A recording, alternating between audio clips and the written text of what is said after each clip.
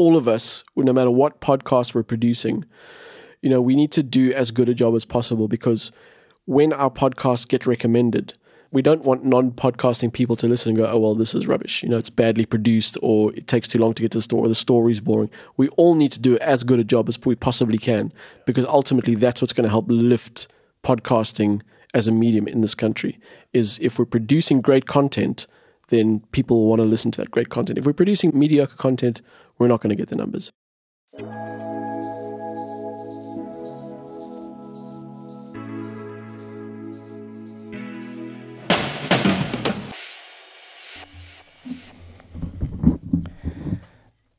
Okay. All right. Okay, let's see. How do I make a branded podcast in South Africa? Welcome back to the How to Make a Podcast in South Africa show. I'm Jonathan Varnke, your host, and today, after much tech wrangling, I've got Spike Ballantyne, owner of DBO Media. Thanks for joining me. Pleasure. Thanks for having me. And also, thanks for being here in human person form instead of on Zoom or something. It makes such a difference. It's crazy. So much better. Yeah, I think I'm actually going to try and do as many of these as I can just in real life, because, look, learning curve information here. I haven't actually recorded a live interview like this for probably nigh on a year or more. Sure.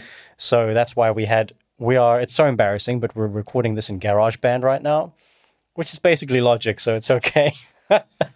Well, we try just easy. It's like, it's okay for Logic users to say that, but but not for people who work in other adult tools.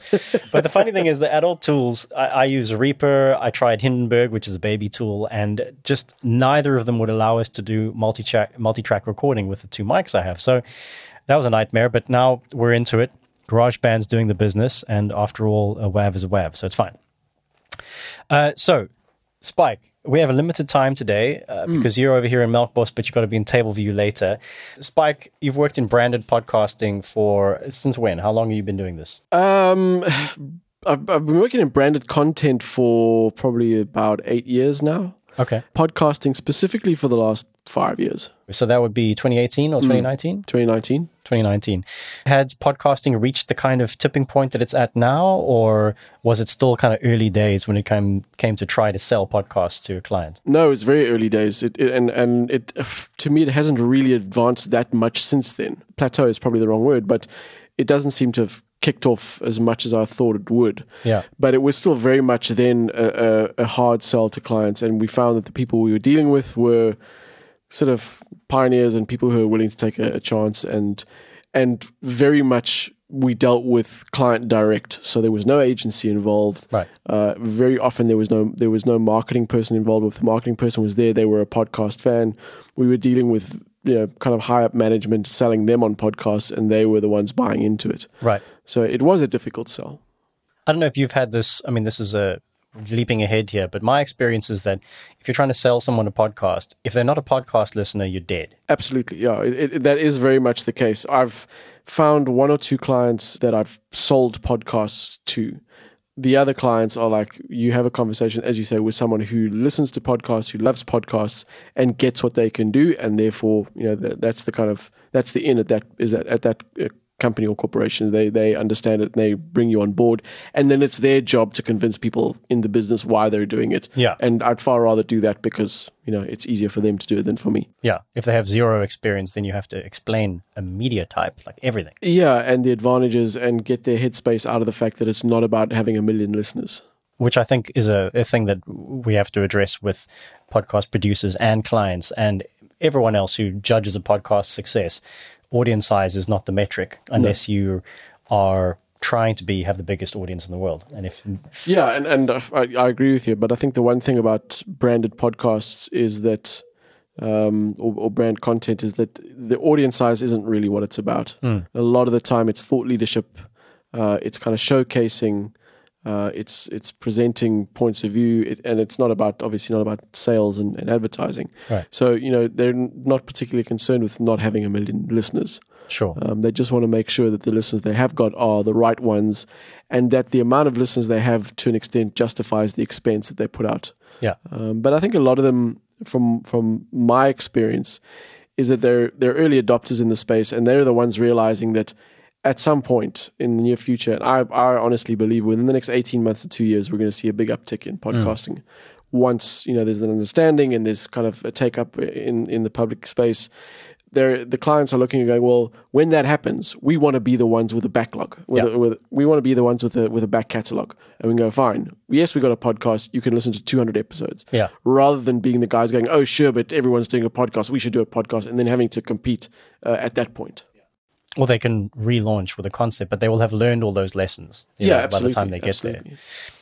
Right. Well, let's reel back to where we should be starting this. A few questions like, if you have been doing branded content for about 8 years, is your background, because you're very old, so your background before that, would that be in radio as well, or how did you come up? My background is in gramophones and tape. That's how old I am.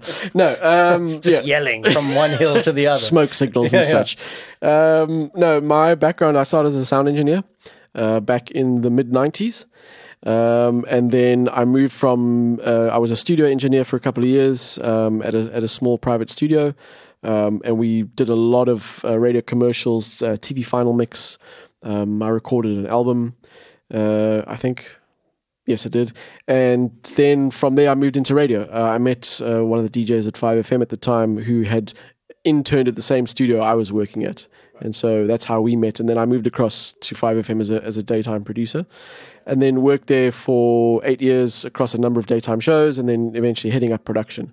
And so that was kind of the background. I was also involved with TV as a writer and presenter for a while, and did a lot of audio TV post-production, which weirdly was a good grounding for podcast production, for the kind of creating sort of soundscapes, because in TV post-production, a lot of that stuff is put in afterwards. Yeah, and so you learn to kind of develop an ear for, this is the scene. What would it sound like, even though it's right in front of you? You kind of develop that mindset. So that helped a lot with kind of the journey into podcasting. And then from 2016, stayed with video in the branded content space, and then slowly moved to podcasting. Right. So, I mean, also when it comes to TV production, there's this idea of show running, right? Like Kevin Feige for Marvel and all that kind of thing. Yeah. And essentially, podcasts, you have to be a showrunner as well. Like, what's the concept? Who are the guests? The logistical organization of it, and all that kind of thing. Yeah, and who's the audience? What are we trying to get across is on another factor that you add on top of that. Yeah. But definitely particularly now where there's not a big understanding of podcasting in the corporate space, you definitely have to be that showrunner, and you have to keep tabs on all those things. I'm down in Cape Town as part of the team doing work for Deloitte at Mining Indaba, and we were recording stuff at day 2 of the Indaba today, and I was on the scene with my client, kind of coaching her through what we need to do this, we need to record this piece here, we need to record this bit here, because she's wanting to throw things in there, and I'm the one trying to build a story in my mind at the same time as actually running tape and all that kind of thing. So there is very much a hand-holding process as part of this that falls under the showrunner title. But in your time then, because that's an interesting kind of experience case, I suppose, of podcasting, is being at an event, trying to build a story and cover everything and get the interviews you need, and also work your clients in and all that stuff. Yeah. And then, of course, there's the show where you invite guests into a studio and you have the conversation, and then you just edit it quite simply afterwards. And then there's the remote recordings. Like, are there any, have you done panel shows, or like what other kind of formats have you worked in? So the formats, by and large, tend to be people around a table having a conversation. That's where the clients that I deal with tend to want to have their podcast built out of that kind of content. One of the things that I'm trying to do with all my clients is go, podcasting is an immersive format.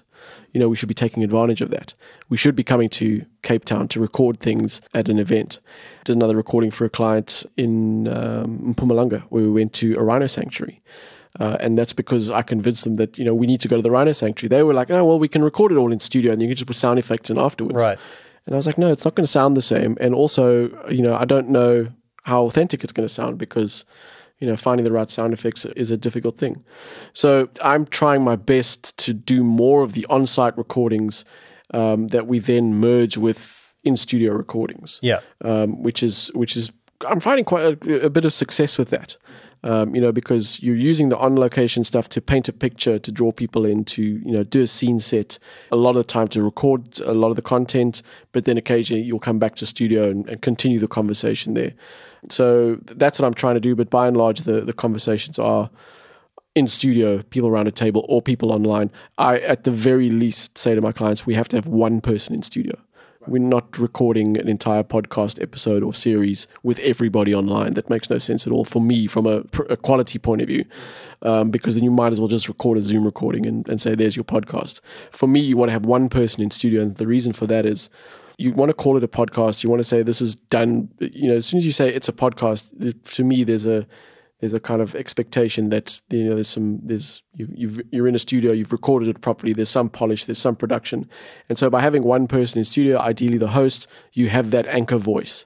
And that's the person who, the listener can recognize as, okay, this person's in studio and this is the person who's the host of this. And then because it's, you can contextualize whatever you're doing in a podcast, you say, right, I'm in studio, we're joined by all these people online. Or, so totally. You do it that way. And so I don't recommend to clients ever that we record everything online. There's always a studio component. Do you have a home studio that you record from if you are going to host and then pull people in? No, I don't record at home. I recorded a facility in Forest Town in Johannesburg, which is, we've kind of crafted into a podcast space, and then I will do my production at home. Right. Yeah, part of the magic of podcasting is that intimacy of having someone in your brain. When you hear it, there's a presence of voice that a remote recording, unless you literally send them a proper mic and get them to set their room up and teach them proper mic technique, they're always going to sound like too far away or whatever it might be. It'll always sound inferior to a studio. Yeah. So, definitely important to, where you can, get in person. There's also, there's physical cues and micro expressions and all kinds of social stuff that goes with being in the same room. Yeah, absolutely. And I think, having people online does take care of that to a certain degree.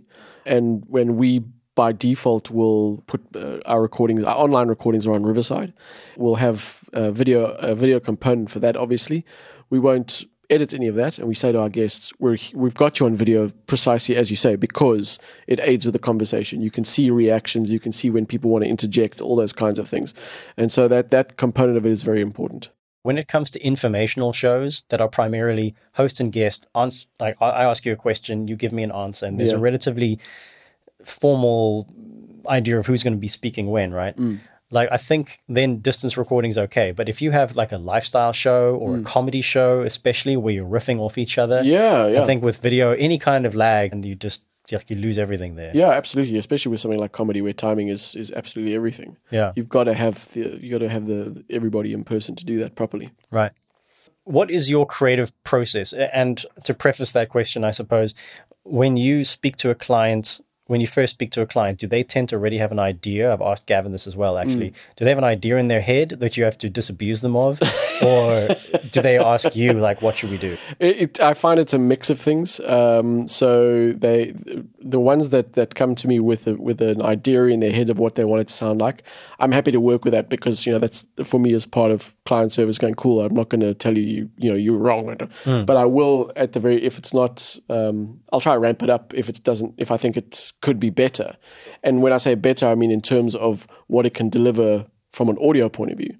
And so I'll definitely work with what they're trying to do, and then, kind of polish it into something that sounds as immersive and engaging as possible. Right. But a lot of clients also go, well, we want to do this. And Mining Indaba is a case in point. The brief for this recording, or these series of recordings, was, we're going to Mining Indaba. We're going to speak to these people. We need to build this into something. And we've heard what you can do with audio. And so we're relying on those expertise to pull something together. Right.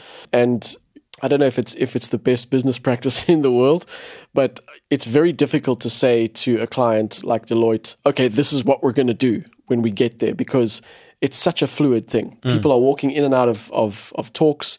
We're not even sure which of the Deloitte people are going to be there, so we're kind of connecting with them there and then and speaking to them. You can have questions and you can chat to them. You can run through those and get your answers, but it's very difficult to build something to a script, if you like, if you're not sure you're going to get the people that you want. And also when you're in the confines of a conference, confines is a kind of very loose word for what goes on at Mining Indaba, because there's 8,000 people in a conference hall. But it's very difficult to kind of build something within that space because it's just one space. I do kind of tend to go, right, I understand what you're trying to do and the content that you're trying to get across with this, and then it's my job there and then on the scene to go, fine, this is how we're going to present this.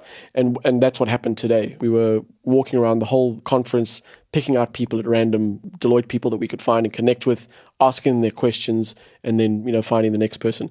But what we were doing is we were moving around. So we were moving, there were parts where there were times where we were outside in the foyer of a hall that just had a talk.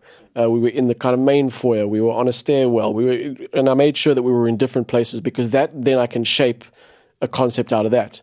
And the concept that we delivered will be, is this going out? When is this going out? It's probably out already. So the concept that we delivered will be a kind of, if you missed Mining Indaba, here's first of all, what people said about what was said then and the kind of discussions that took place, but also a kind of audio tour of what happened. So we met so-and-so outside and this is what she said. Right. Then we moved inside and we met so-and-so for a cup of coffee and this is what he said.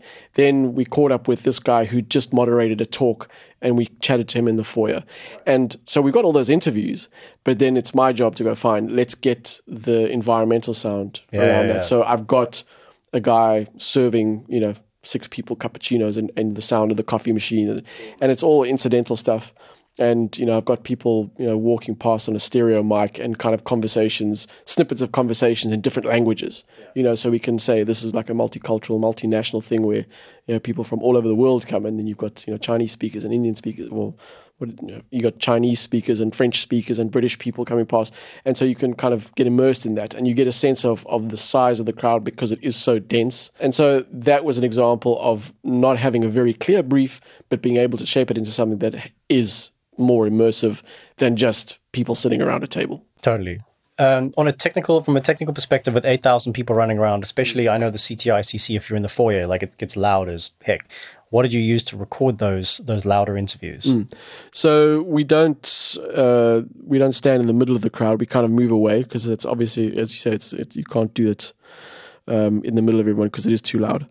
So we move away, but I don't mind environmental noise because you're kind of you're telling people where you are, and so you can't have a totally clean recording. Oh, totally. But as long as they're quite present on the mic. Yeah, as long as you can hear what's going on and it's clear and it's not difficult and not uncomfortable to listen to. That's kind of what I aim for. And then the mics we use I use a DJI wireless, which is very similar to the Rodecaster Go or Rodecaster Wireless Go. Yeah. In fact, it's exactly the same concept. The reason that I went for the DJI is because I did a lot of research and watched a lot of reviews, and there's nothing to choose from them really in terms of quality and features. But the one thing that sold me on the DJI was it came with a charging case. So much like AirPods, and wireless earbuds have a charging case, the DJI was sold with that. Rode Wireless Go now has a case, but when I bought the system, that wasn't an option, even as an aftermarket option. So that's why I chose the DJIs over the Rodes. Cool.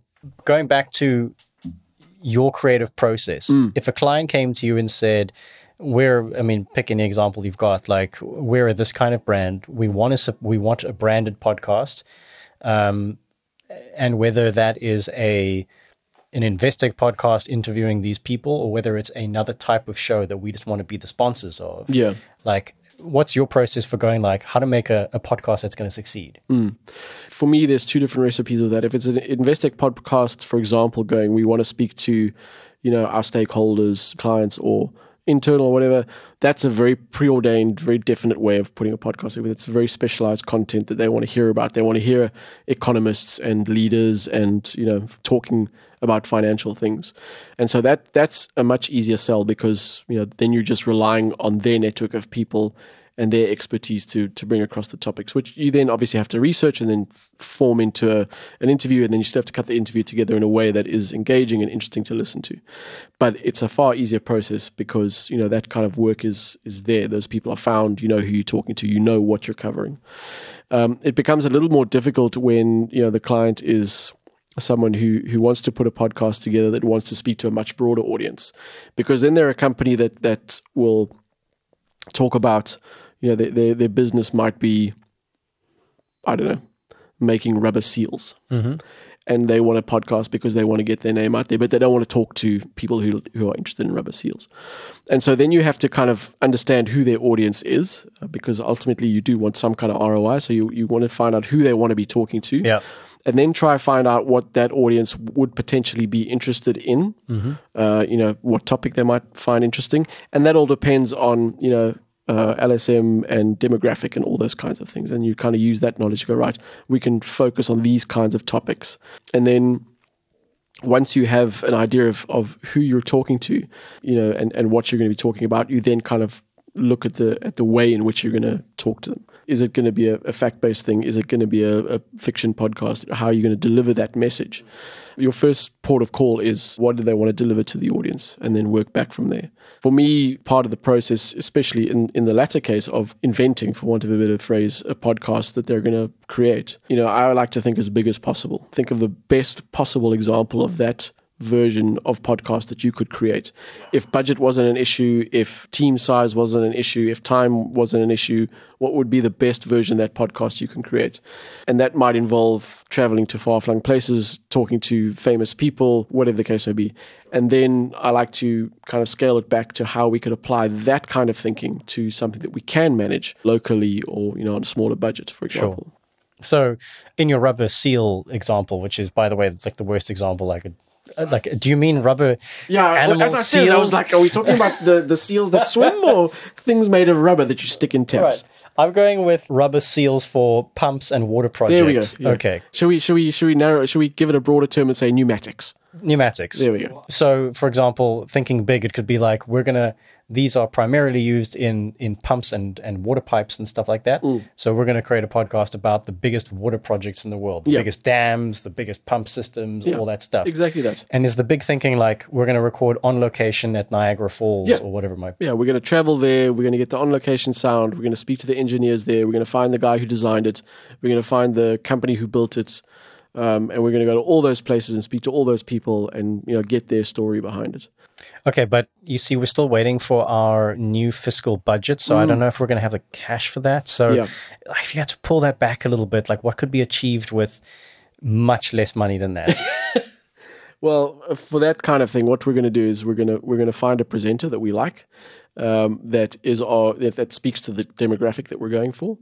And then we're going to hire a researcher who's going to find out the stories behind, or find out the history and the details behind all those elements that we want to include. So, you know, the construction, the science, the geology, all those things. And then we're going to find local versions of those people to chat about how much of a challenge it might have been to do these things, or, you know, to kind of expand further on those topics. Would you then, for example, say, hire someone who lives near Niagara Falls to go and record it? Yeah. So you'd find a tape up there and go find, not a tape up, or an engineer there who's got a remote kit, and go, please go there. And part of the brief for me would be, make sure you get voices that places there. Right. You know, so get, you know, North American voices. Yeah. And that so you kind of situate yourself there. It doesn't have to be Niagara Falls. It just has to be a big ass waterfall somewhere in North America. Yeah, sure. I mean, what you've essentially said when it comes to the conceptualization process is kind of like Seth Godin's thing of what's it for and who's it for, right? Who's the audience and what kind of value are you giving them? And then when it comes to the production of it, like think as big as you possibly can, and then find a way to make it work. Even if you had no budget, but you had a compelling client, for example, and you could reach out to the water engineer at Niagara Falls is not a dam, but the Hoover Dam, right? And you could email them and say, can you call me from your phone from the top of the Hoover Dam, and we'll do an interview while you're there, you know, like you can make it work, you know? And this is the beauty of podcasting as well, is that you're able to contextualize things for your audience. So if it's not a great recording, you know, if it's not the world's most crystal clear recording, you can say, you know, we spoke to this guy, he was at the top of the Hoover Dam on his phone, and we did it this way because we wanted to give you an idea of, you know, what it might sound like, or whatever the case may be. You can contextualize that particular audio for your listener, and they go, cool, now I get in my head what it looks like, and so that kind of matches what it sounds like. So, you know, you kind of manage the expectation that way. And then you can say, now imagine you're standing on top of a 2 kilometer tall dam there's 60 million liters of water rushing beneath you at any given second, Like, so then you start to play with theater of the mind and that kind of thing. Yeah. And I mean, there's different ways to skin that particular pneumatics thing. You could be quite literal and go, fine, let's do a story on leaks and do a true crime thing, or a thing about the leaks that brought Watergate, like for example. Exactly. Watergate. That's brilliant. And then the whole thing would be, this is why you need to stop leaks. Yeah. I love it. That's great. Put that in the pitch. So let's talk about branded content and audience size and goals that brands have with audiences, and if they do, for some reason, decide to monetize something that's essentially a marketing cost. Like when you have these conversations with clients, are they often of the opinion that we should just try and get the biggest audience possible? Do you have to educate them on that? And what is your general advice on how to treat the idea of audience? I think everybody that I've dealt with understands that it's not podcasting is not a radio campaign, and so going for the biggest audience possible is not the best strategy. And on top of that, because the topics we deal with are quite corporate in nature, like mining Indaba, right? They're not going to appeal to a very broad audience, and so I think they're quite realistic in their expectations of audience size and download size. They do want to get some ROI. They do want to understand that the money they're spending is getting listens, at least some listens, but it's not the final metric. As far as my dealings with clients go, I don't think they look at downloads as the ultimate metric. They want to be able to say to, I think particularly clients that they, again, let's take mining Indaba, they can say, well, we were there. Yeah. We had the conversations. This is why you're our client, because we have this kind of access. Yeah. We're engaged with this stuff. Yeah. And other clients of mine, Investec, they're doing a new series now that talks about the the just energy transition in South Africa. Right. And again, this is not about it. That for me has a much broader appeal in terms of audience. But for them, it's a case of going, we're having these conversations now because we understand how important it is. And we're kind of giving you the information you need to make decisions for yourself and for your businesses and the future of where you're going with it. Right. And so for them, I think that's their kind of outlook. So there hasn't been a lot of conversations around pure numbers.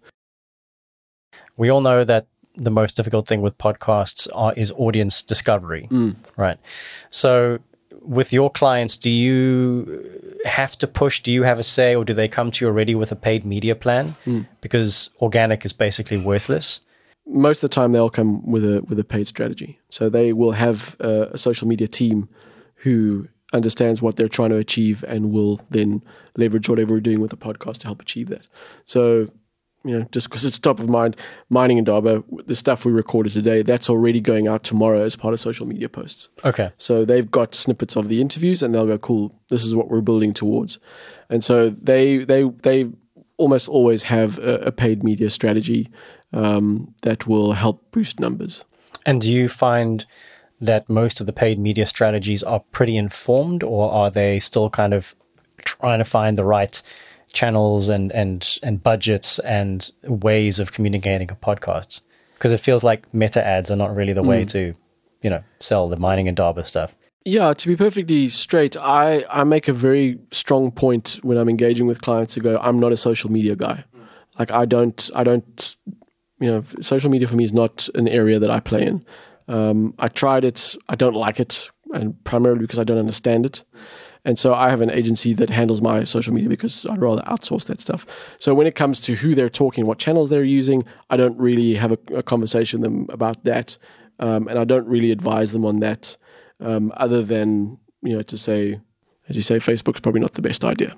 Right. But I think they have a recipe that they use and a kind of a template that they use for all their social media, and they will just apply that template to, the podcast. Okay. Right. Sure. Future outlook.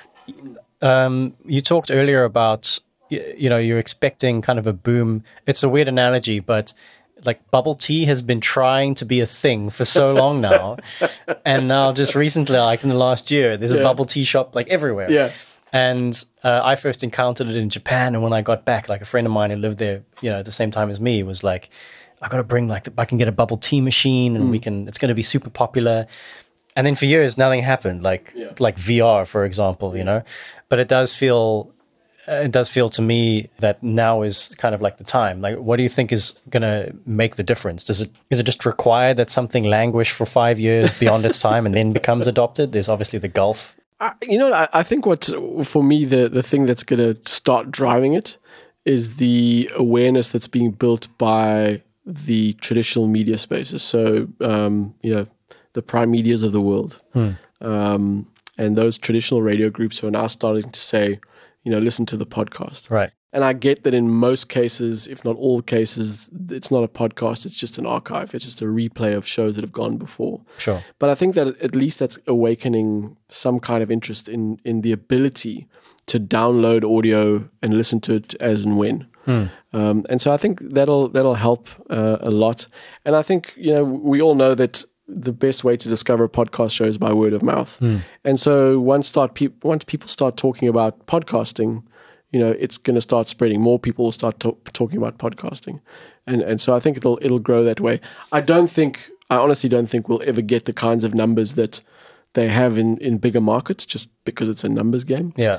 But I do think that it'll get to a point where it's a healthy and viable marketplace for people to make a living out of. So my goal with members of the SAPG and podcasting in South Africa is that people can earn a living from podcasting and podcast production, right? Like a workable wage instead of having it as a side hustle or a hobby or whatever it might be. Yeah.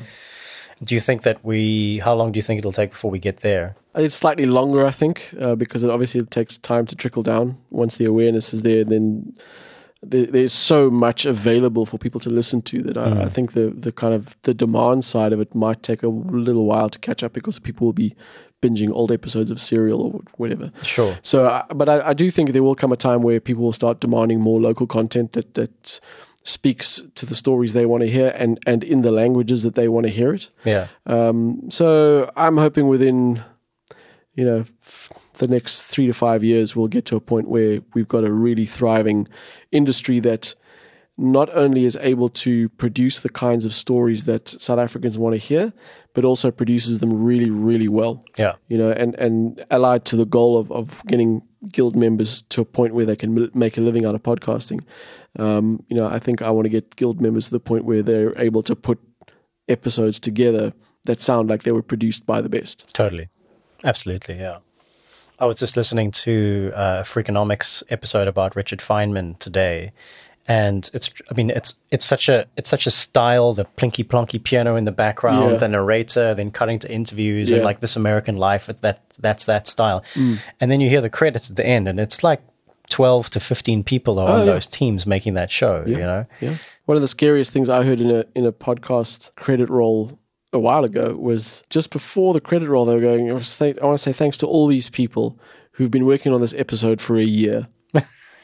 One episode, this team of 10, 12 people was working on for a year. That's crazy. But I mean, that's the level that they're at. So. Yeah. But we'll get there. Well, with 10 minutes to go, there's a second part to this interview that I want to get into, but I think we're going to have to do it distance in this case, because, and just as a kind of a spoiler for those listening, Spike and I both pitched on the same brand. It was, I was going to ask him for advice on my pitch, and I thought, wait a minute. And then I messaged him and said, like, are you pitching on so-and-so? And he said, yep. I was like, oh, shit, I probably can't ask him for advice in that case. But it's a very rare opportunity to be able to compare notes about a pitch. Yeah. Talk about what you tried, what I tried, what Spike tried. He got the pitch. So I lost it. No, it's not confirmed yet.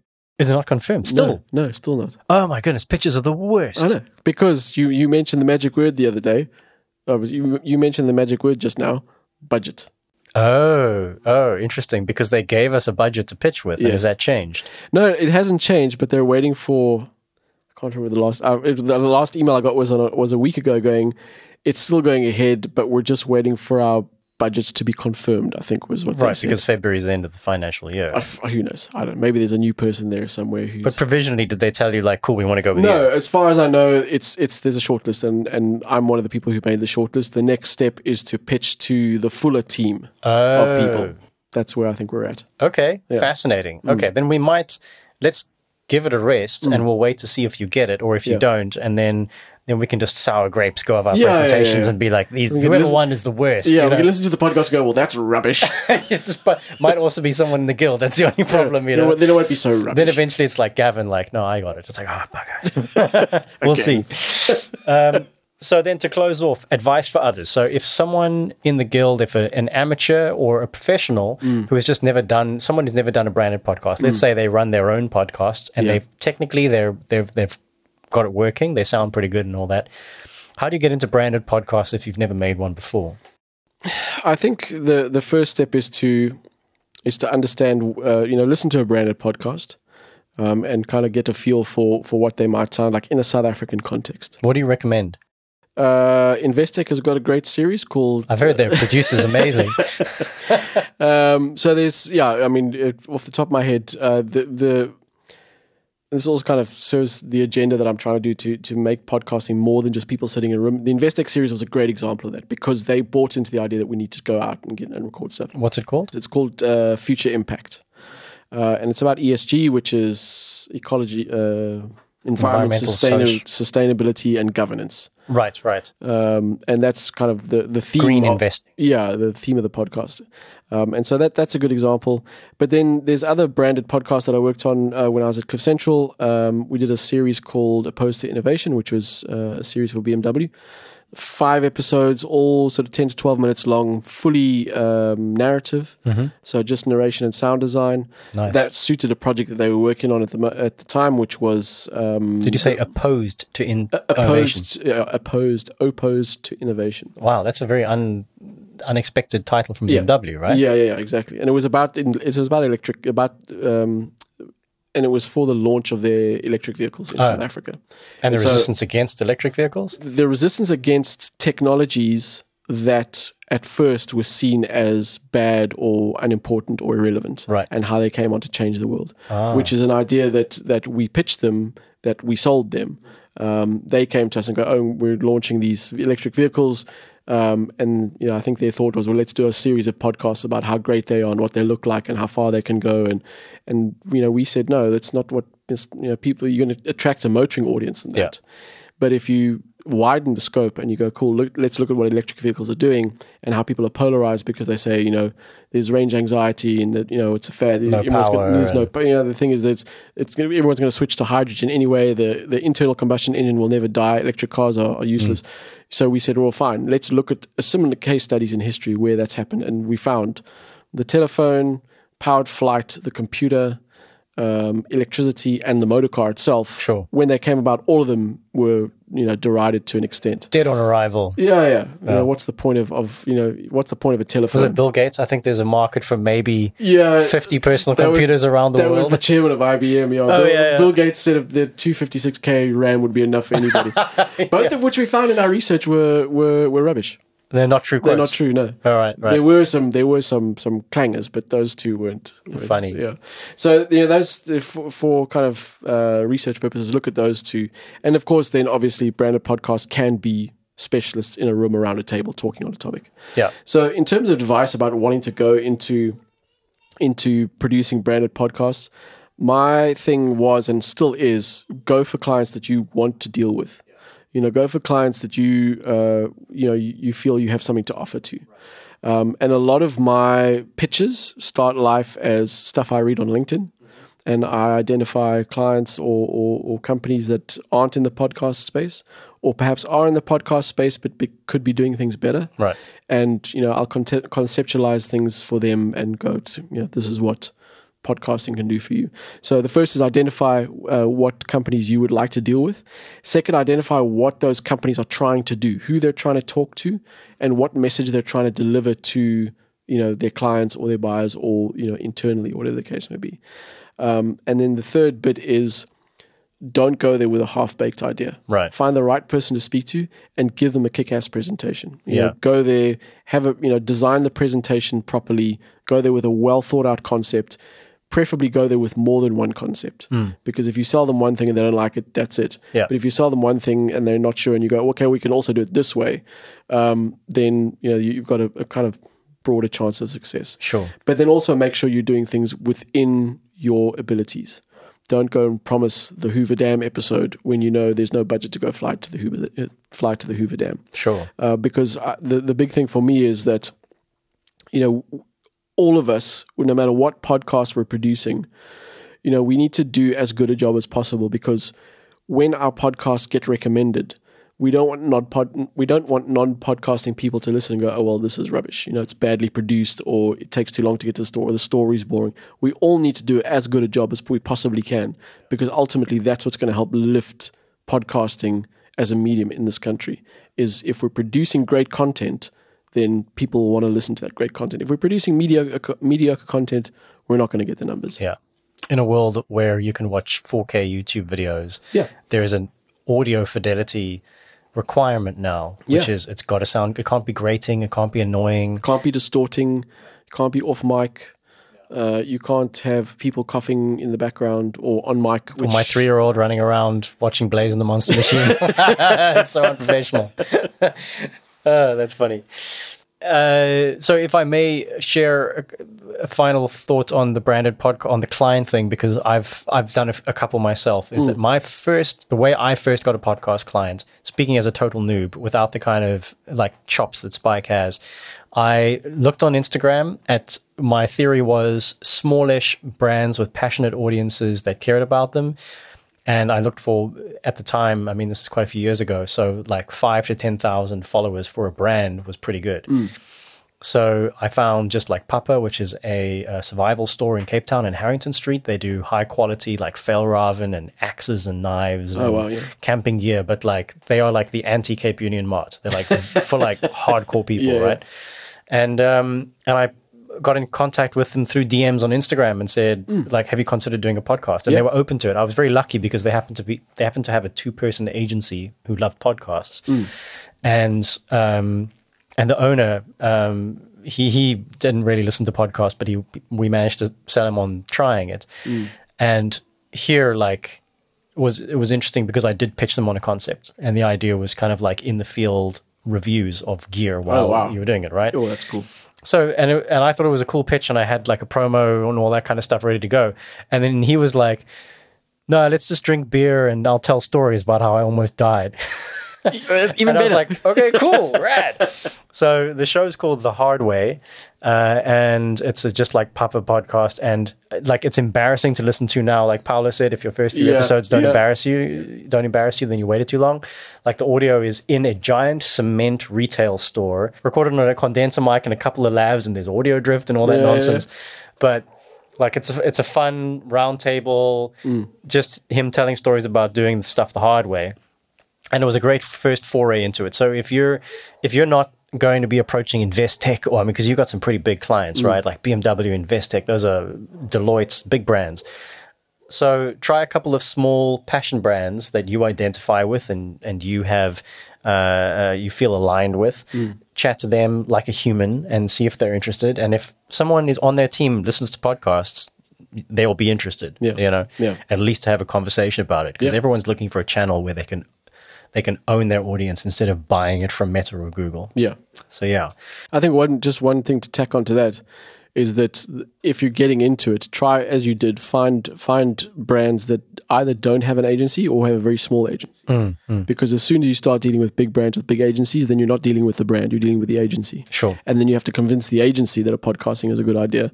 And agencies, in my experience, typically don't like things that aren't their ideas. So your chances of success are much lower.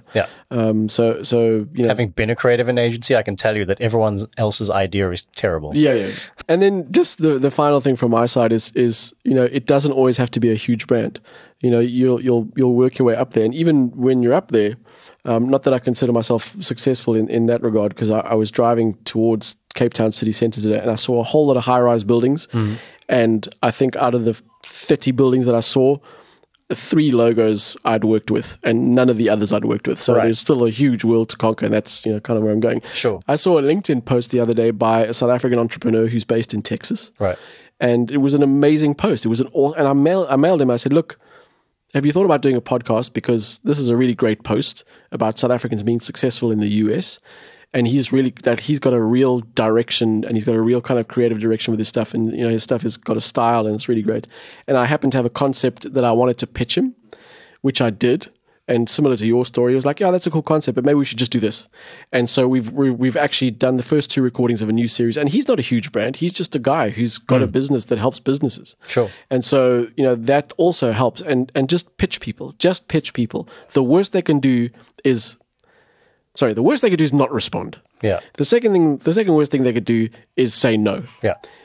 You'll be surprised, I think, sometimes at how many people go, cool, that sounds interesting, let's have a chat. Yeah. And then it's up to you to really land it. Yeah.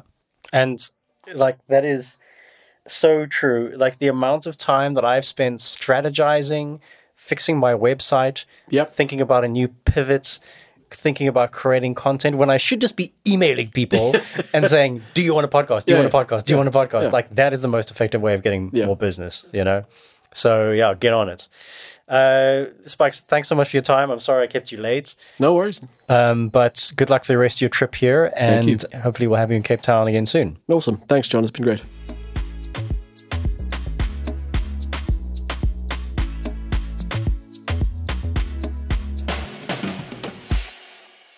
That is it for episode 3 of How to Make a Podcast in South Africa. I'm Jonathan Varnke, your host, and many, many, many thanks to Spike Ballantyne for coming out to my house in Melkbosstrand, dealing with my toddler, and being a consummate professional in the face of a lot of tech problems. Thank you very much for listening. Please share the show with someone you know who wants to make a podcast or who is making podcasts. Join up to the guild if you haven't already, and we'll see you in the WhatsApp community. Cheers.